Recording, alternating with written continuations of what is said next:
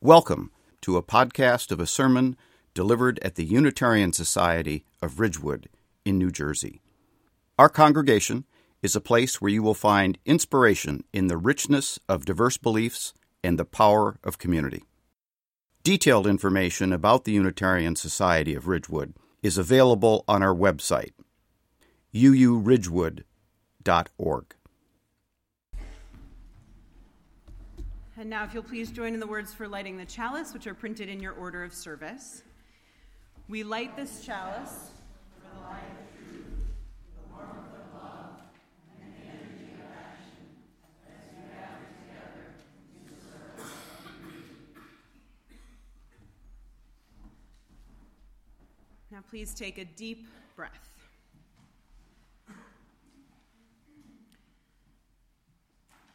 Try to listen carefully to the sounds in this room, the slight shuffle of the other bodies around you. Maybe you can detect wind outside the windows, the ticking of a watch or a clock on the wall, the breath of the person next to you. Hear the sounds of life being lived. And listen to the call of this bell as it rings out like a beacon amidst the noise of life. Breathe deeply and listen.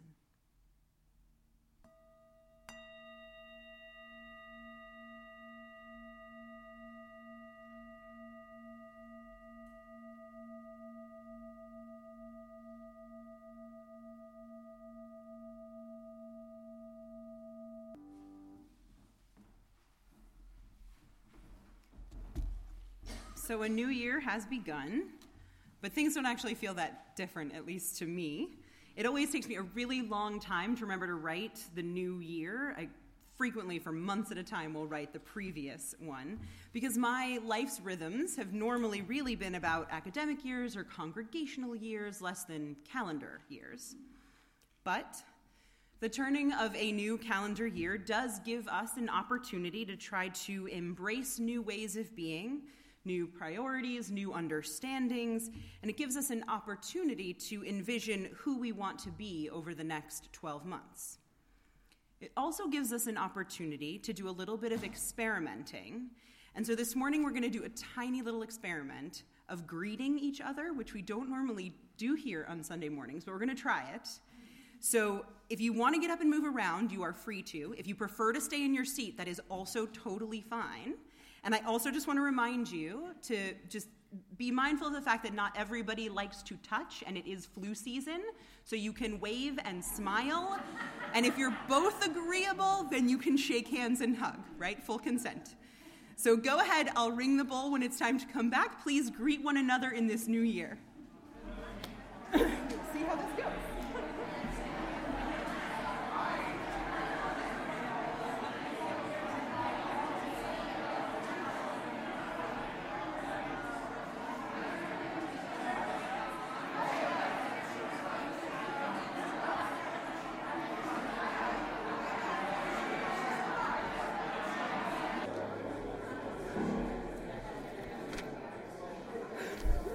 So clearly you guys like doing that.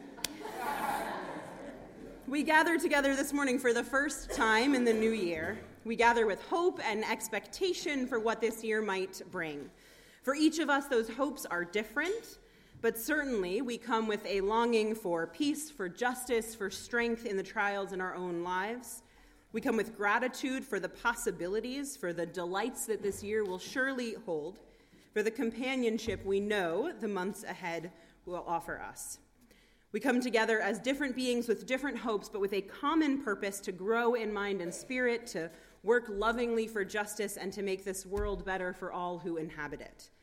Overflowing with a sense of wonder and possibility, determined to wring every bit of life that we can out of this coming year, committed to living these days with a loving heart, we gather together this morning.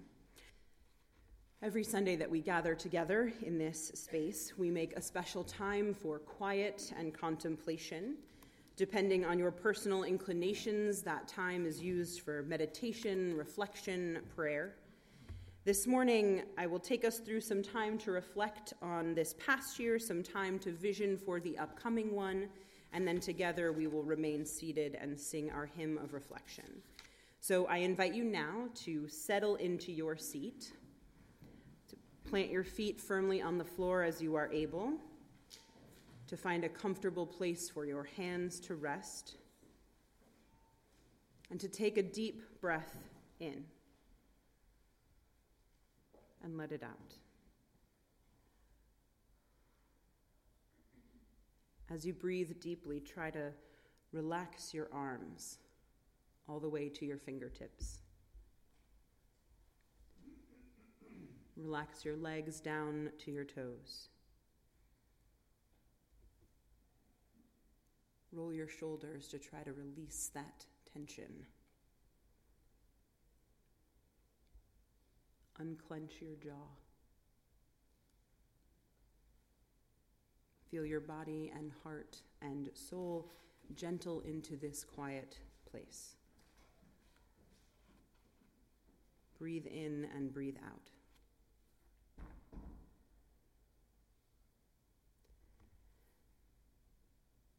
Mindful of your body and your breath,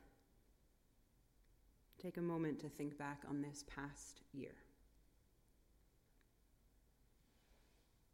Let yourself remember the celebrations and the sorrows, the questions and the answers, the regrets and unexpected sources of pride. Remember the companions who traveled alongside you these past months. In the silence, let yourself remember. Take a deep breath, and as you keep breathing deeply, imagine a blank piece of paper.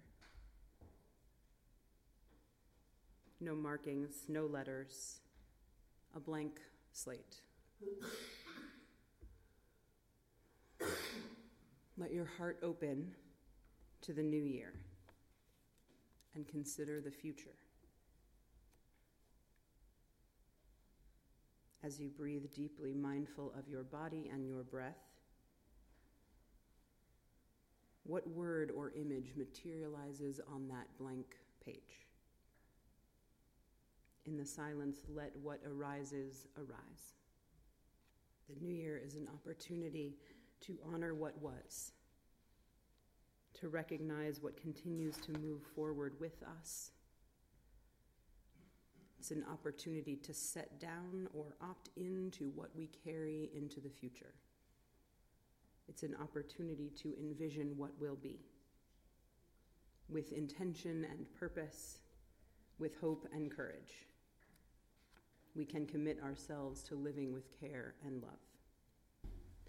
These past couple of weeks, after the children are all asleep and the living room is empty save for me, I turn out the lights and I settle onto the couch and I just look at the Christmas tree. I love the multicolor lights in the darkness at the end of a long day. There's a hope that they symbolize, a warmth that they offer. And I know there's a distinct possibility that the tree will come down today while I am here, because today is January 6th, which for many people is the last day of Christmas decorations. January 6th is the Christian holiday of Epiphany. This day in the Christian calendar celebrates the revelation of Jesus' identity to the Magi, these wise men from afar. But as with any good story, there are lots of layers. At its most basic, the story, as is told in the Gospel of Matthew, goes like this.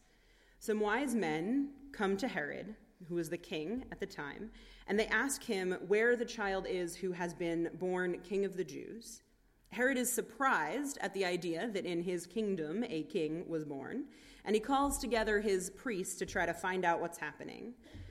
After he gets a little more information, he tells the wise men that he also would like to worship the baby, so when they find out where he is, they need to come back and let him know so he can also go visit. The wise men leave, following their bright star and searching for this baby. They offer their gifts of gold and frankincense and myrrh, and then when they're done, they go home. But they don't go back to Herod to tell him the location of this child because they were warned in a dream not to. So the story says they go home by a different path. There's a lot in that little story. There is defiance against a ruler whose motives are clearly selfish and destructive. There's trust and faith in a star as a guidepost. But the story is also about the giving and receiving of gifts, and more subtly, it is about taking life as it comes, about being okay with some of the uncertainties inherent in existence, and about trying to live into the fullness of life with all its strange gifts and possibilities. And of course, this holiday comes quite quickly after the turning of our calendar year, a time when we ask each other and ourselves to pause and consider what we want our lives to look like this coming year. Some people enjoy making resolutions, others like to make vision boards, and still others simply take time to reflect on what has been and consider what might be. As I've done that last one, I do not like resolutions personally, and I am not a vision board maker. But as I have done that last one, I have found myself in reflecting on this past year, mindful of the ways in which I leaned more into fear or a sense of scarcity than in a sense of abundance and hope. And then in thinking about what the coming year might bring, I have been considering that perhaps the greatest gift of the wise men who come from far away to shower a baby with goods for a king, perhaps the greatest gift they actually offer is an example of living with trust, living hope-filled in the moment, and living with generosity, all of which, I'm going to argue, classify in the end as living with a sense of abundance. So this reflecting that I was doing as the year was turning brought to mind an article by Walter Brueggemann titled "The Liturgy of Abundance, the Myth of Scarcity." So Brueggemann is a theologian and a scholar of the Hebrew Scriptures. This article was written for Christian Century in 1999, and it is definitely written for Christians.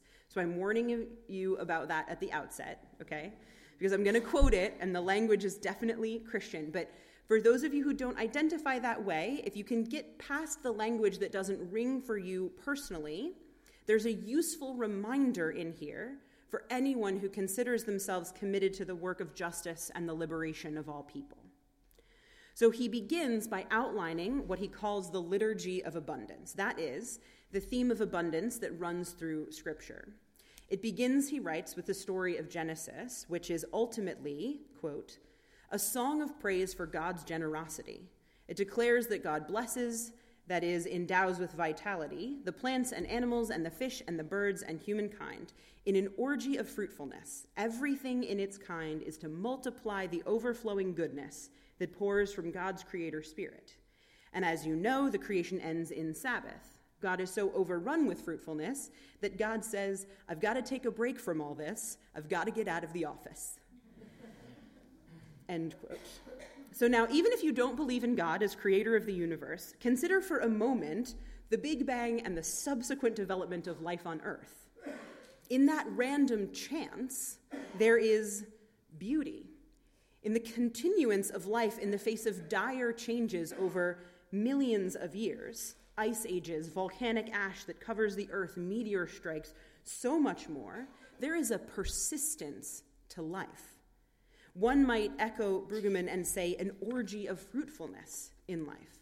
Whether that pouring forth is from some supernatural being or simply from the very building blocks of life that perpetuate in the face of all manner of challenge, there is a fullness and wonder to what has happened on this planet. Brueggemann goes on to describe even more abundance in the Psalms, where rejoicing happens time and again, and when God blesses Abraham and his family. And if again we are to consider the long span of human history, advances have been made over and over that have indeed increased abundance. The harnessing of fire, the domestication of livestock, progress in methods of farming, the creation of industry. In many ways, the history of humanity is a history of increased abundance. Shortly after that moment when God blesses Abraham's line, though, the myth of scarcity, as Brueggemann calls it, is introduced into the scripture stories. It enters, he says, in the 47th chapter of Genesis, when Pharaoh worries over a famine. Brueggemann writes, quote, "For the first time in the Bible, someone says, 'There's not enough, let's get everything.'" So if we look at human history, I can't say when that moment first happened. Perhaps the very first time one group encountered another. I don't know. But I'm guessing that all of us are familiar with the idea, if not that name, the myth of scarcity. It's the messaging that tells us that we must have more. And more than that, the messaging that tells us we have to prevent others from having if we are to have ourselves, because resources are finite. Brueggemann then describes the ongoing battle between the myth of scarcity, which teaches that there's not enough for everyone, that we have to scrap and fight to survive, taking from others, hoarding what's ours, living by economic transaction and in a state of fear over what we don't have, and the truth of abundance that teaches that there is enough, that we can make more, that generosity will lead to deeper, safer living for all. Brueggemann writes that the contest between the liturgy of generosity and the myth of scarcity is a contest that still tears us apart today. He dissects many stories through the scriptures, including when the Israelites become captives, slaves of the Egyptian Pharaoh, through a series of events that I will not detail. Pharaoh in the story of enslavement is, as Brueggemann puts it, as mean, brutal, and ugly as he knows how to be, and as the myth of scarcity tends to be. Eventually, Pharaoh lets the Israelites go. They have continued to multiply and experience abundance through their God's love, even while they were enslaved. And he agrees to let them go, but before they leave, he actually asks them to bless him. Brueggemann imagines the Pharaoh saying this: "It is clear that you are the wave of the future. So before you leave, lay your powerful hands on us and give us energy." He argues that the text, as he puts it, shows that the power of the future is not in the hands of those who believe in scarcity and monopolize the world's resources. It is in the hands of those who trust in abundance. And God or no God, if we look again at human history, we see evidence of how scarcity and hoarding mentalities lead to human misery and atrocity. You can think of slavery, genocide, civil wars all around this world. And right now, here in our own country, there are a handful of ways, right in this very moment, that the myth of scarcity is playing out around political power and succession, around immigration, around medical care. But it isn't only in the epic stories of captivity and oppression and escape that we see it. It's in smaller stories throughout the scriptures and smaller stories throughout our own lives. There's this story in Exodus of the manna that rains down from heaven. So manna is this bread that God gives, and when it's hoarded, it turns to dust, but when it's shared, it continues to arrive. There's the Sabbath, this lifting up of the truth of abundance. It's a recognition that one need not work every single day, that there's time to stop and appreciate life. Every day doesn't have to be a race to acquire more. Then there are stories of Jesus, right? Among them, the feeding of the 5,000, where 5 loaves of bread and 5 fishes, when blessed and broken and given to all, become enough to feed multitudes. Brueggemann reads, throughout this piece of epic literature, the reminder that there is enough if we believe there's enough, that with generosity forefront, we can make sure that all have what they need. What Brueggemann says, though, is that this truth is, these days, perhaps it's always been, countercultural. Our culture teaches us something different. It teaches us that we always need more, that we have to do more and be more. Brueggemann puts it this way: "We who are now the richest nation are today's main coveters. We never feel that we have enough. We have to have more and more, and this insatiable desire destroys us. We are torn apart by the conflict between our attraction to the good news of abundance and the power of our belief in scarcity, a belief that makes us greedy, mean, and unneighborly. We spend our lives trying to sort out that ambiguity." He draws a particular contrast, remember this is 1999, between the Bible and Nike ads. And he says that many Christians like himself, in spite of their desires, probably spend more time watching Nike ads than reading the Bible. And the Nike story, he says, teaches that whoever has the most shoes when he dies wins. The Nike story says there are no gifts to be given because there's no giver. We end up only with what we manage to get for ourselves. The story ends in despair. It gives us a present tense of anxiety, fear, greed, and brutality. It tells us not to care about anyone but ourselves, and it is the prevailing creed of American society. Now again, Brueggemann is arguing from a Christian perspective that asks people to lean into God's abundance, the God of his Bible that blesses and keeps safe and feeds and heals. And I've said it before in this space, I do not consider myself a Christian. My conception of God is not as a bounded entity that has the power to bless and heal and save. But I hear in his call to lean into abundance, I hear in it a call to lean into our abundance, human abundance. He writes that the Nike story says there are no gifts to be given because there is no giver. But there's a different story, and it's embodied in the wise men in the story of Epiphany who take a risk, travel far through unknown dangers to follow a star. Consider for a moment the absurdity of that trust, right? And then who offer gifts of fine and treasured items to a baby. Consider for a moment the absurdity of that sharing. And then they challenge authority and greed and violence by eluding a king and denying his demand. Consider the absurdity of that risk had they been caught. These things seem on their face absurd by our standards of what is valued and meaningful.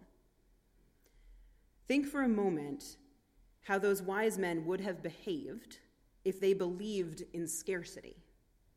They would have scoffed at a star that asked for such an investment. They would have laughed at the idea that they would offer gold and precious materials to a baby.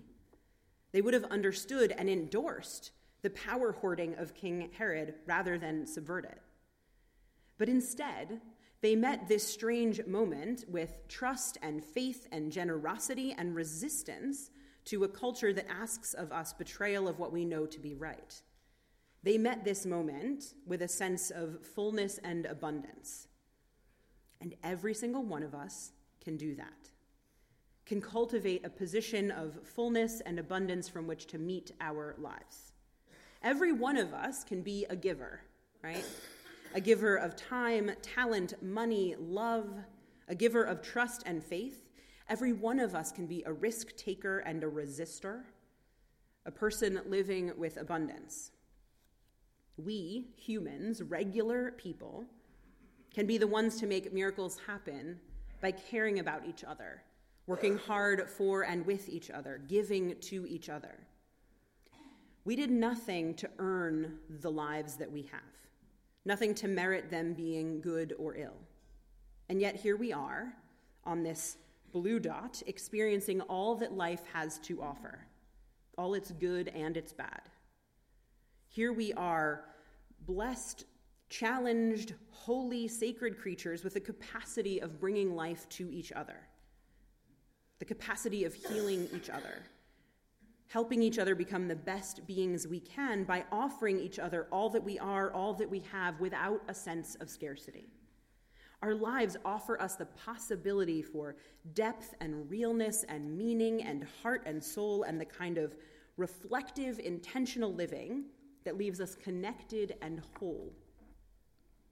Brueggemann is right when he says at one point that the market ideology wants us to believe that the world is profane, that life consists of buying and selling, weighing, measuring, and trading, and then finally sinking down into death and nothingness. We forget that things are just things. We hold tight so often to things that don't really matter. We worry about whether our children have the right shoes by whose standards? We worry about whether or not we'll have the money to buy the latest technology the moment it comes out. We worry about getting our kids into the best preschool so they can get into the best elementary school, so they can get the best high school. Really what we need is to love and care for each other. I say we because I suffer from this no less than anyone else. At our worst, we do think our lives consist of buying and selling, weighing, measuring, and trading. But there is a different story, a story in which life consists of knowledge and love, compassion and joy, heartbreak and sorrow, singing and beauty, meaning and reflection, and yes, eventually death. But that's a story where life consists of living abundantly, working hard for what is good, rejoicing and grieving, feeling and experiencing the full richness of this gift of life that we've been given. Existence is a gift, even though it is alternately filled with challenge and beauty. And the best way, I think, to appreciate a gift, this gift in particular, is to live intentionally, to take seriously that gift. Rilke reminds us in that brief selection from Letters to a Young Poet that taking it seriously doesn't necessarily mean having all the answers or hunting down all the answers. It doesn't mean, as Walsh noted in our first reading, being able to put away everything from the past neatly and squarely and walk into the next step.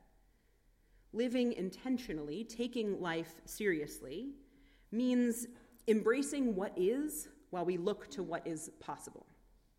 It means recognizing the gift of a star, seeing the risks, and still being guided by the possibility. It means recognizing the challenge of a culture that asks us to believe in scarcity and embracing instead the conviction that there is enough if we are willing to share. It means understanding the true conditions of humanity around the world and knowing the risks of resisting the powers that would perpetuate oppression and then still taking a stand because you can imagine a better world. Living with intention and taking life seriously means living with a certain amount of trust, living hopefully in the moment you are in, and living with generosity. It means living abundantly. That's the lesson of the Magi. Their story, the Epiphany story, teaches us to live each new day of our lives with care, open to answers we have yet to uncover, committed to envisioning what the world might be, even if that visioning asks us to consider giving up our own safety or power. Their story teaches us to resist what we know to be wrong, to offer what we have to others, to risk our hearts and perhaps even our bodies for what is right and good. Their story teaches us to let go of the myth of scarcity and embrace the truth of abundance that goes well beyond material abundance and into an abundance of spirit, compassion, trust, and love.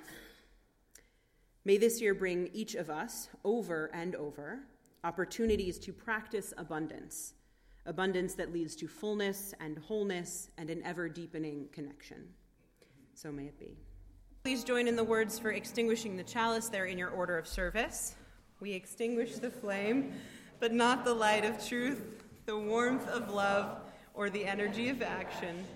These we carry in our hearts until we are together again. May laughter, joy, friendship, courage, love, community, and great overwhelming abundance be yours this year. Go in peace.